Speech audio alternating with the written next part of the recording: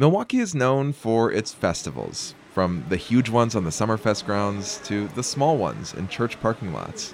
We like what we like. Check. So when they all got canceled last year due to COVID, it stung. We missed out.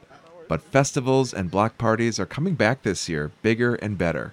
This year, the community celebrated its 50th Juneteenth celebration, and on 9th and Ring last weekend, neighbors turned out for the annual Heal the Hood block party. My name is Jessica Butler. I do a lot of the operational things and logistics of planning the Heal the Hoods.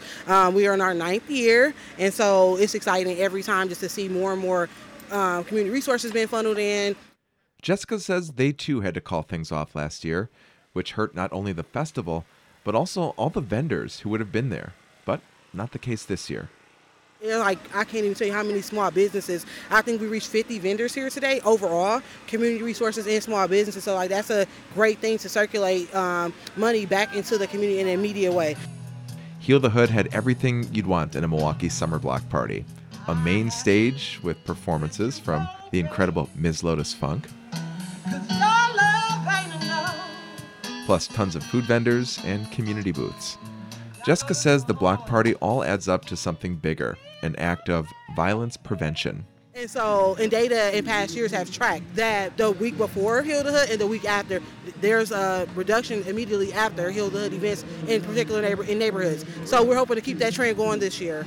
That's really interesting to think of it that way, where it's like a disruption. I never even heard that term before. Yeah. So when you bring people out to fellowship, when you have this is community. So when you have community and you create a safe space for the community, you're going to see violence decline.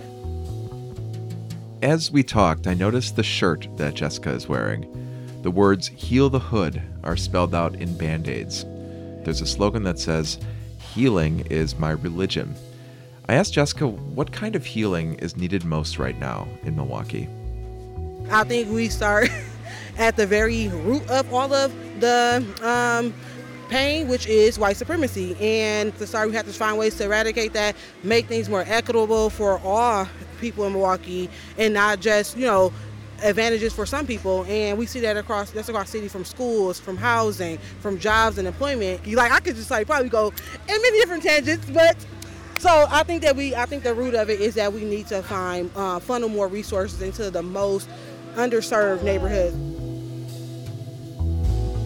As Jessica mentioned, there were tons of community organizations on site at the 9th annual Heal the Hood block party.